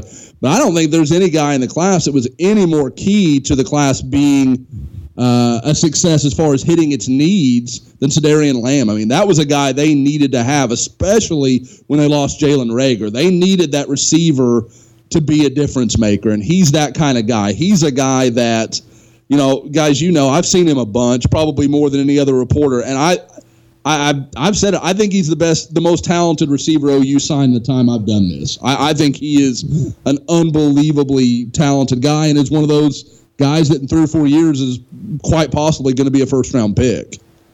I think it's been a while, but I think when I did a breakdown or something of my favorite 11 commits from this class a few months ago, and I had him number one. Sedarian Lamb is he's got those freakish qualities, those things where, man, I don't think you can teach that. I don't think you can teach someone to stop and start the way he does at that size. I don't think you can teach someone to have the ball skills and hand-eye coordination he does to make the catches he can make. He's someone that I would bet if there were, these kinds of odds, if people made odds for this, I might make him the odds-on favorite to be the leading receiver for OU next year. I'm trying to think. Malcolm Kelly, he has to be the most successful true freshman receiver, right? In terms of getting on the field, making an impact early. True freshman, probably. Yeah. I was Mark Clayton was a red shirt. Yeah, Broyles was a red shirt. I mean, Mark Andrews that's his own doing. Yeah. Mark Andrews set the touchdown record, but he didn't really have the yards per se. Yeah. I mean, Malcolm Kelly obviously had a better production. And he had Paul Thompson throwing to him. No, he was Rhett Bomar's. Oh, is he 05? Yeah, he was 05. Okay. Still, true freshman or redshirt freshman quarterback. You know who it is, guys? I just looked it up. Give you a couple more guesses. Somebody fire one out. It's going to be. I'll get it if I think about it. A true freshman. I just had to look it up. I'm going by yardage here. Oh, you Broyles? are? Well, I mean, No, true freshman though. Oh, true true freshman, freshman. not a red shirt I'm guy. just thinking of true freshman. Antoine Savage, Someone like Joaquin Iglesias. Did he play as a true freshman? he might have. Kenny Stills. Kenny Stills. Kenny There you go. Stills. There Yeah. it is. Yeah, 786 yards his freshman year, Yeah. yeah. Forget which he was that's a solid year. So No, Kenny Stills, he was the best freshman wide receiver. And he came in early, too. He was played in that spring game before that year. you're right. You're Yeah, right. he That was- was a big deal for him. It was uncanny. He had great football IQ. Yeah, it I mean, really like Malcolm Kelly, it took him a while. Remember, it was that game at Arrowhead against Kansas. I think that was his first touchdown. I think that was 5 games into the season that year. Because do you remember how bad that offense was before he It finally was got terrible. going, Kerry? They It were was awful. It was awful. Well, that was 05. That was the year that Adrian Peterson had every carry in the second half against Tulsa, right? I think that was that offense. That's right. I forget about that game sometimes. Oh, that's my God. favorite If it wasn't for Adrian Peterson, they lose to Tulsa on their home field a year after playing for the national championship. That's 100% right. And I think they almost also lost to South Florida either that year or the next year if it wasn't for an Adrian Peterson 70-yard touchdown catch. I mean, and he turned up the sideline. Yeah, I Joe remember John that play Finley you had a talked big about. block. Yeah. A couple of my favorite Adrian Peterson anecdotes. There's a lot of good ones. But yeah, I think we can all agree Marquise Brown will be the guy that's most likely to make an impact out of this class at receiver. I think he and Lamb are both going to make huge impacts. Just both. Just put me down for both. And you can afford to redshirt Calcaterra, but at the same time, God, he's really intriguing. He's kind of one of those guys that I kind of walked away with yesterday thinking that, Lincoln Riley even, I think one of his opening comments is Calcaterra, he was a guy that they targeted early in this 2017 class, and he was a guy that they really wanted. And I think, with him getting on campus early, he could be that type of guy that contributes early. You just kind of got to screw over Mark Andrews, don't you, if you want to get him playing time? Yeah. I thought that was interesting, Eddie. He said they specifically targeted Calcaterra because of his skill set and what he had to come in and play. And then in the next sentence, he kind of said, well, he's going to be behind Andrews at first. Well, I mean, he made a point to bring up Calcaterra that they brought him in for a reason. And I don't know how you get him and Andrews on the field at the same time. I do think that Andrews is, I guess I said this before this year, but I still think that he's yet to kind of really tap into what he can offer here at OU.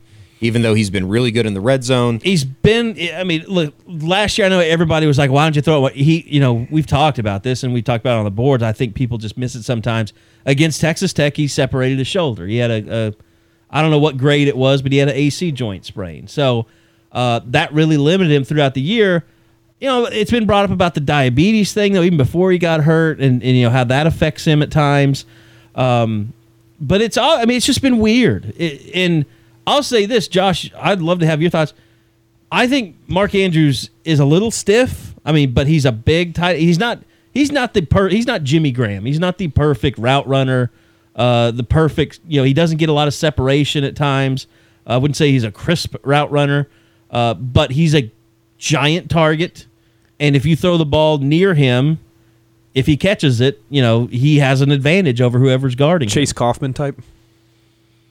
I think Chase Kaufman, that might be a fair comparison because he really wasn't a flex tight end. He was a tight end that they just flexed out and got him the ball. He was so big. But, his NFL career proves he's he wasn't a great tight end. Yeah, I think Mark's a better athlete than Kaufman was, but I think he probably it wasn't quite as big. But I know what you're saying there, Joe. Like, I think Mark's biggest strength is how well he uses his body. Like, he really, like you said, Kerry, he'll shield defenders. You know, he may not run the best route, but he knows how to body a guy and just kind of, like, you just can't get to the ball. There's nothing you can do about it. It's not that, I got beat because, you know, he fooled me with his route here.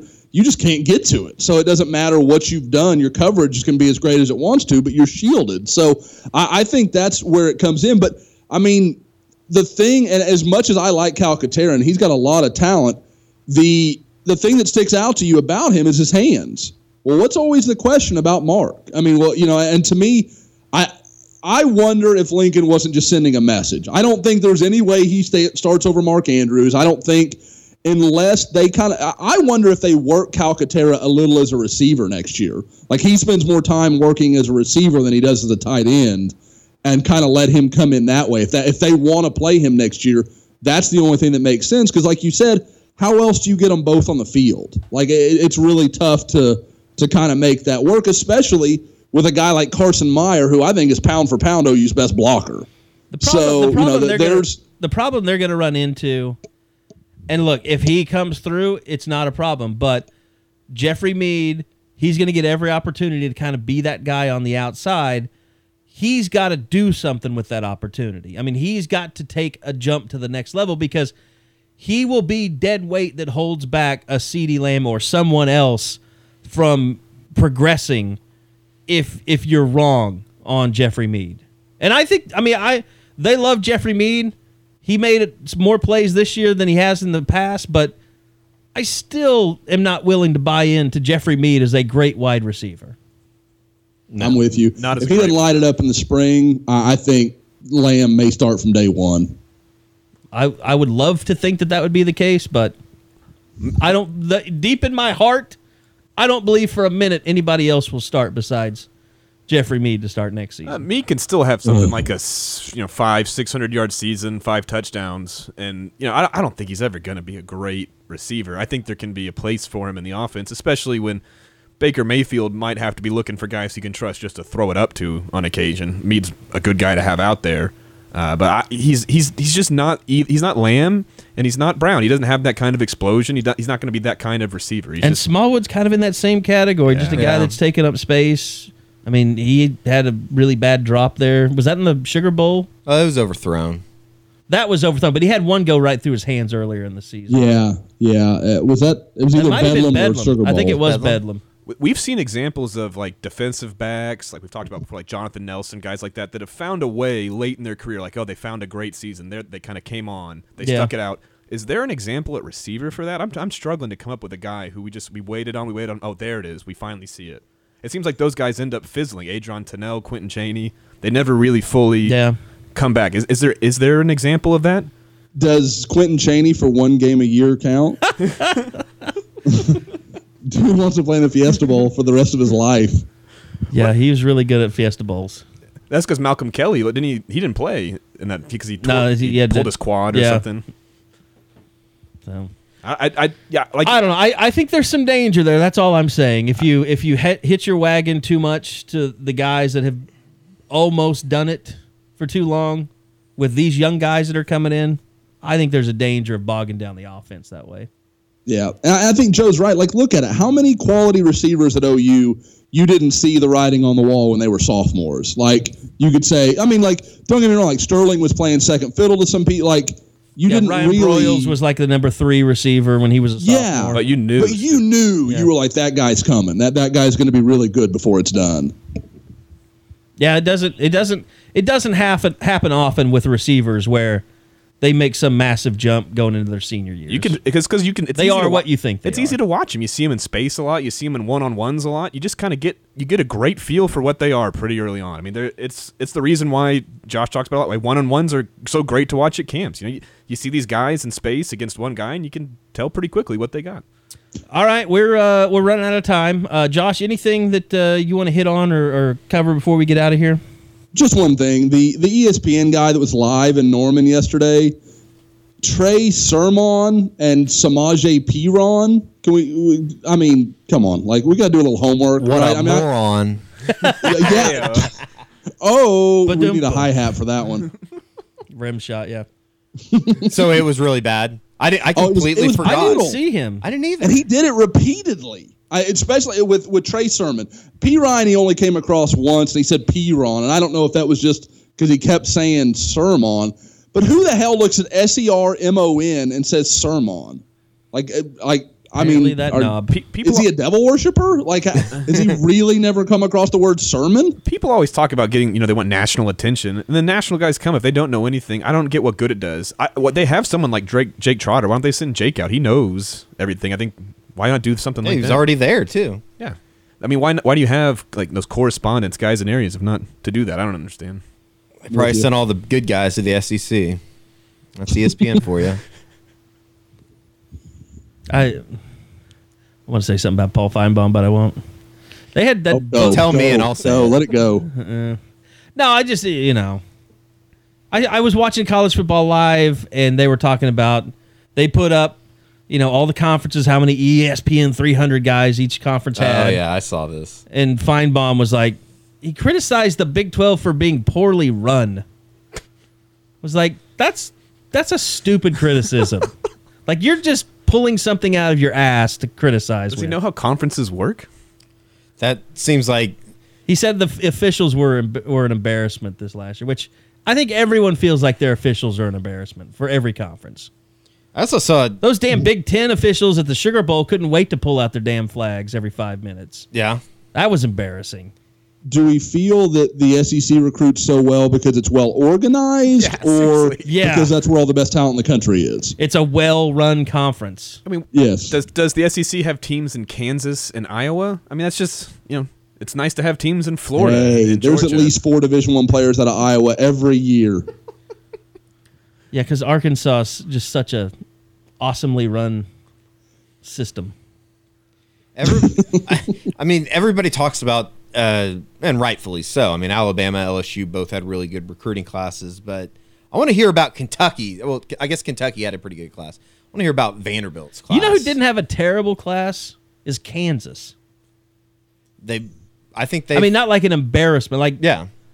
they finished ahead of Kansas State, I think, which is Well, there's no doubt that. I mean, David not Beatty saying knows much, what but- he's doing. That big win over Texas too. their facilities are really good. Kansas. Yeah, they're one of the few programs that have a football only facility where, like, OU, when their stuff is done, like, they're still gonna have to let like tennis work out in there and stuff, but like KU stuff is like all off limits. Only They have a football only facility, but they play on a field with a track around it. yeah. They probably have to have their own football facility because Bill Self probably won't let them come into the basketball gym. Like, I do not let losers touch my equipment. So yeah, but I mean, look, the Big 12's they've got to do better. Texas has got to do better. It leaves yourself wide open for the Paul Feinbaums of the world when Baylor sneaks up and becomes the second best class in the conference. Is that just Joey McGuire? More surprised that Texas kind of fell flat on their face at the end, or that Baylor finished ahead of them in the Rivals recruiting rankings. Oh man, that's a great question. I would say more surprised that Baylor came back. Guys, I thought Baylor would be a nuclear wasteland for a couple of years. Like, I didn't think there was any. They went into friggin' Baton Rouge and took a dude from LSU. Like that. I mean, don't get me wrong. Like, the kid was not a priority for LSU, but LSU would have taken the kid. Look, they've cut out the raping, but the bagmen are obviously still around. I guess so, man. But I mean, and Everybody's kind of getting tied new into homes. OU. Kid's Adrian Ely's teammate. Like, I watched him. He's a big, good-looking guy. Like, that's a really good get for Baylor. need to go. I think I'm more surprised. We need to Texas go and see just if went weird. We need to go and see if Chip and Joanna are building houses in Baton Rouge. They're going to be real busy all of a sudden.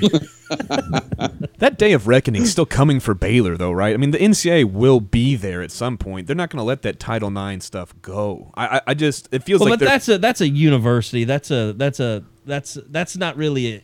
I guess it is an NCAA thing, but at the same time, that's more of a federal funding kind of thing. Like that hurts the university. I don't think it would have anything to do with the athletic programs. Mm-hmm. I think Penn State scared the NCAA a lot on how to deal with this kind of stuff. It's not clearly football related or clearly, within the athletic department. And Penn State won the biggest judgment ever against the NCAA out of that deal. Yep. Yeah, and it wasn't even close. I think that's why they're tentative. It was like they'd been sued for like $90,000. Penn State won like almost $500,000 or something like that. The NCAA sucks. Of all the times to get tentative, I mean, really, shouldn't it be Penn State that gets tentative now about overseeing how things go outside of their football? Look, I'm not trying to be callous about this, but rape is not against NCAA rules. Robbing a liquor store is not. That's not what the NCAA legislates. They legislate, improper benefits, those kinds of things. This is a criminal situation. I mean, NCAA doesn't punish you for having criminal. You have to have control activity. of your program, though. They punish you for not having control of your program. I think ideologically I'm with you, Joe, but I don't know. Like again, the what is it? What's the actual NCAA term for it? Lack of institutional control. Right. Yeah, like that. That's the thing that because that's a pretty big broad umbrella. You could catch a lot under that. That's broad. I think I'm not a lawyer, but I feel like you can make that work. The NCAA punished Penn State for harboring a pedophile. That's in the same league as what you're talking about with what's gone on at Baylor. And I don't know if there's been 52 rapes or not. That's a lawsuit that's out there. I mean, there have been rapes. It should be investigated. But once again, is the NCAA going to be willing to apply penalties towards a football program because of a criminal act? I don't think so after Penn State. Yep. I thought it was pretty telling too that Art Briles, his case was dismissed yesterday. That. I saw that. Yeah. It's like, oh, okay, you found all that evidence. All right. So this stuff's going to go into court. Yeah. Okay. Never mind. Yeah. So anyway, NCAA has 4 letters. So does ISIS. Think about it. But look. Just think about it. There's a truther moment. I was waiting for one of those today. Okay, so I think the last thing I would just say is, yes, recruiting in the Big 12 is embarrassing, and if you think that there's not a perception problem, you're wrong. Does that mean that Oklahoma must immediately make plans to get out of this conference? Yes. Okay, you say yes. I say no. You're ruining my point. But yeah, I think you really have to be concerned and start looking toward the future. I mean, it's bad out there, and I know Mike Gundy tried to blame the recruiting evaluators because their recruiting class wasn't ranked real high. But let's face it. I mean, OSU they coach their asses off, and they you could also say they underperformed a little bit on defense again this year because they had a lot of good pieces that returned.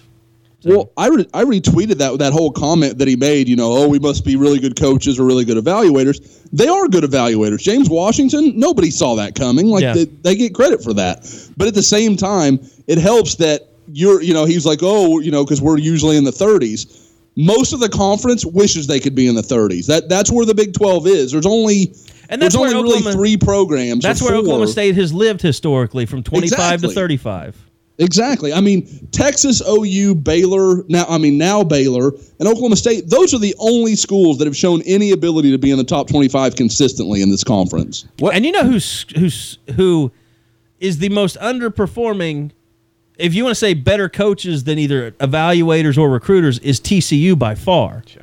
I mean, even before they got in the Big 12, they were like, I remember looking this up, like when they beat Wisconsin in the Rose Bowl that one year, their previous 4 recruitings were like in the 80s. And do I think that once they offer a kid, it helps the kid? Yeah, because their profile is raised. But at the same time, what did they end up in the 50s, 40s? I mean, TCU has got to. Their facilities are too good to be finishing that low. What's interesting is they'll pick off a few guys, in the top 250 or whatever, but then they don't. Like Kyle Hicks, they stole from Texas a few years ago. They got Jalen Reagor from OU this year, but it seems like that they don't seem to build a full class. It doesn't. It at some point there becomes a clear drop off of the guys TCU's bringing in, whereas OU has Addison Gumbs at the top, but then you go 11 guys down, you're still probably in the 250 of people they've landed. So they stole Jalen Reagor and they stole Ty Barrett, who now is at Texas State. Sam Houston. Sam Houston. Yeah. Don't forget, Tank Carter was I was trying to think of his name. I had to look it up, but, they turned a 2-star linebacker into pretty badass. Yeah. And that's what he does. Like, you look at some of their biggest successes, The dude that was Hughes that ended up being a first-round pick of the Bills a couple years Jerry back. Hughes. Yeah. That guy was a high school running back, and they're like, no, we like you as as a defensive end. And the guy ended up, I think setting the school's all-time sack record. Like, he does a great job of just saying, hey, you're a good athlete, you're big, fast, we're going to find a place for you to fit. They've done a good job in Oklahoma too. Aaron Curry, who didn't go to TCU first, but they got Aaron Curry. And was it Jamel Neff a few years ago? They got that played well Jamel for Neff them. was a good 2-year starter for them. Davion Pearson from Millwood was a great player for them for about 3 years. So they always do a really good job evaluating in Oklahoma. And I can tell you, them along with Louisville, I think more coaching staffs pay attention to what they do because they're kind of that second level. They do a really good job evaluating, but the big schools can go pick off guys from TCU and Louisville, and they know it. And so they'll watch what they do. And if you see those, like you see TCU and Louisville hit on a guy, you watch, like Tennessee will jump in or OU will jump. I mean, the schools watch what those two schools do because they make good evals. I also like Gary. Gary Patterson is not. He's very unlikable because he basically freaks out on everybody, like he's done it to OU. When the Baker Mayfield stuff on the sideline, he freaked out about that. But I love it when he freaked out on Baylor all the time. Yeah, like what was it, Ahmad Dixon that knocked Boykin out of a game one year? I think so. He knocked Sterling out of a game. And he was over there. Yeah, he did. And he was over there on the sideline laughing, and he freaked out about it after the game. Like, I'm hoping that once Gary Patterson retires, he just dishes the dirt on everything he knew about Baylor. That would be. Because remember when his guy got arrested for punching a guy and stealing his beer? That happened a couple of years ago. And in the press conference about it, he said, that's nothing compared to what's going on up north. Oh, yeah. Or down south. Down from south. us, yeah. I'm all for more of that stuff. That was a great line. But yeah, I think TCU is probably to me the most baffling team as far as recruiting goes. They win at least 3 more games last year if Kenny Hill's not their quarterback. Yeah, he's just not good. There's a reason he flamed out it. Foster Sawyer's not great either, though. But you know what? I mean, Baker Mayfield is a product of the people that he has around him. If Baker Mayfield was playing on a team that didn't have great receivers, he'd probably make bad decisions and throw more interceptions and all that stuff and didn't have a running game. Because TCU is not a power running team. They've got small backs. So you'd say Baker Mayfield's going to throw more interceptions next year than he did in either of the last 2 years. Well, it depends on Marquise Brown and Mark Andrews and Rodney Anderson. I just don't see him. He's got a great offensive line. Yeah, exactly. He's not going to that's what balances it. Yeah, he'll have a lot of safety. Plus, you're playing at Tech. You don't have a defense, and you're getting a lot more snaps. Bad things can happen. That was probably his last signing class this year. What's Cliff Kingsbury going to do there? Yesterday was probably his last signing day. Where did they finish? I didn't even pay attention. I honestly, did they sign a class? I've got it pulled. Well, they got a Rivals 250 kid, Jack Anderson. They got one. Oh, Jack Anderson kid. Yeah. They got one 4-star. He's their only 4-star. They ended up number 47 in the country between Duke and Illinois. Wow. And Illinois, the fighting Loveys got 3 4-stars yesterday. And Iowa State had a good day. That's a good staff. Yeah. I know we've talked about Beatty and those guys, and that's a good staff that's got things going in the right direction. But Iowa State does too. I think Matt Campbell and that whole crew are doing a nice job. They held off OSU for Charlie Kolar late. That was huge for them. Oh, I mean Oklahoma. Kolar was just like Mashburn though. I don't know. Maybe they kind of talked about it. Like he realized, I'm an afterthought for these guys. Iowa State's been with me the whole time, so I'm going to go there. I mean, those kids are great for thinking like that. They are having that much maturity. But I mean, I said this, I think, to you guys. Can you imagine if OU had a quarterback on their roster who had a brother in the state of Oklahoma playing in Norman, and they offered him late, and the guy turned them down still to go to Iowa State? People would flip out. That's the difference right there between Oklahoma and Oklahoma State. The fact that, because Kolar's older brother, John Kolar, is a quarterback at Oklahoma State.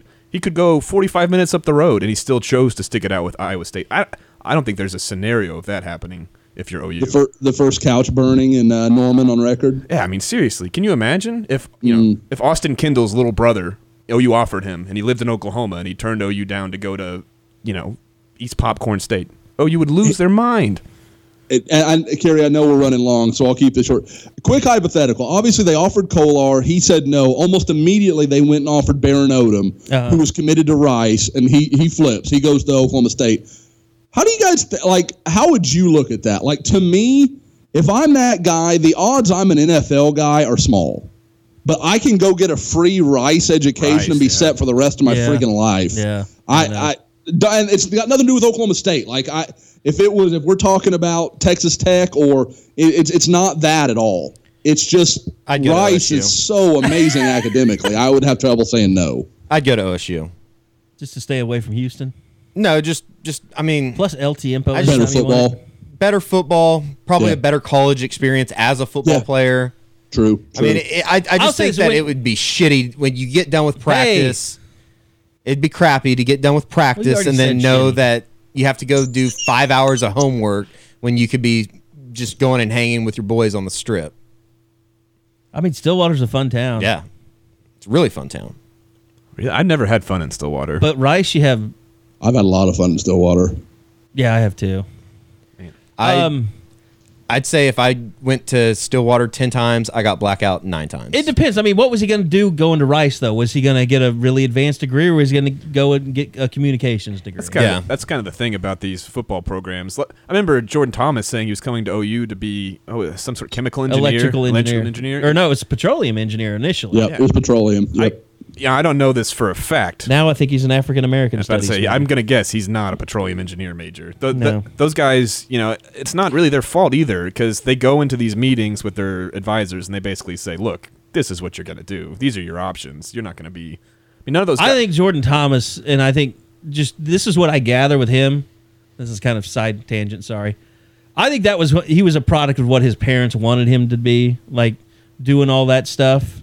And I think it literally was almost killing him trying to, stay in engineering programs and playing football.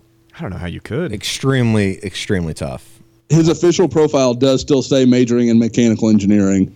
I know that he isn't. He told me at the end of the year, somebody asked him if he was close to graduating, and he said that was it you, Kerry? And he said he wasn't. I want to say it was like communications now or something. That'll be a good storyline for the spring. Needs to be football. I asked Obo's a political science major, which I thought was interesting. Not many guys do that. That's a little off the beaten path. He's another guy who you can tell his parents. I think we asked him, are you going to leave early? And he just, no. He wants to go into social work. I've had this discussion with him. At the Sugar Bowl, we actually talked about that. But he took some class about social injustices around the world or something like that, and that's what got him into political science. He's a little bit like Eric Stryker. Yeah.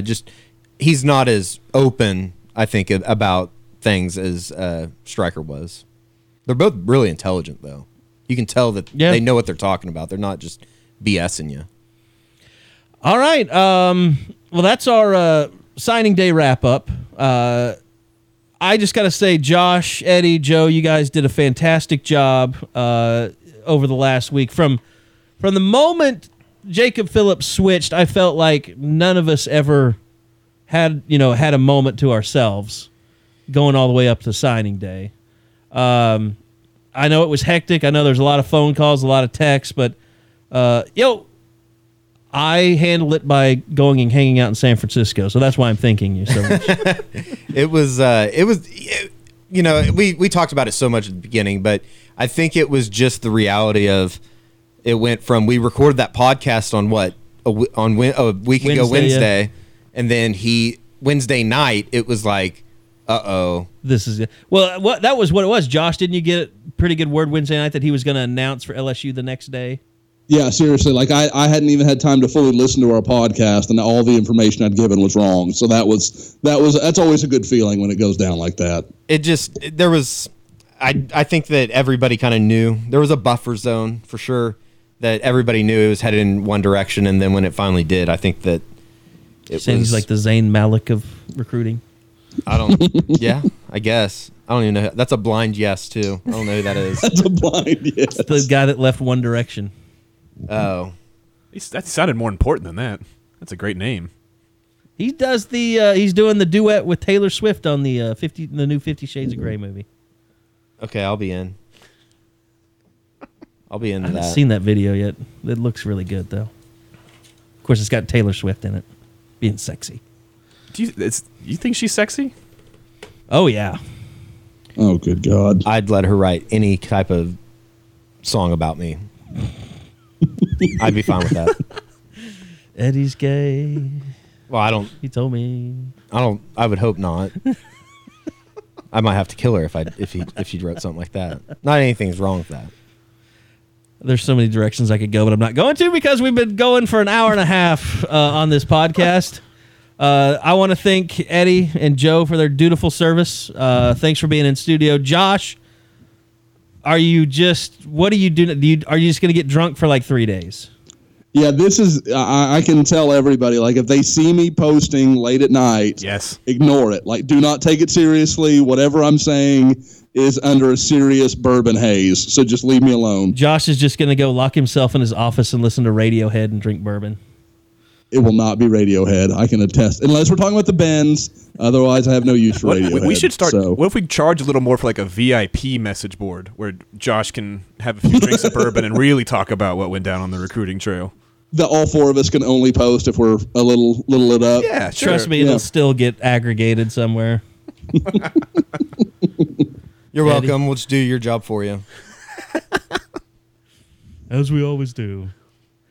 So, yeah, thanks to Josh. Enjoy some downtime, Josh. You deserve it. I'll start working on spring football, so my job picks back up a little bit again.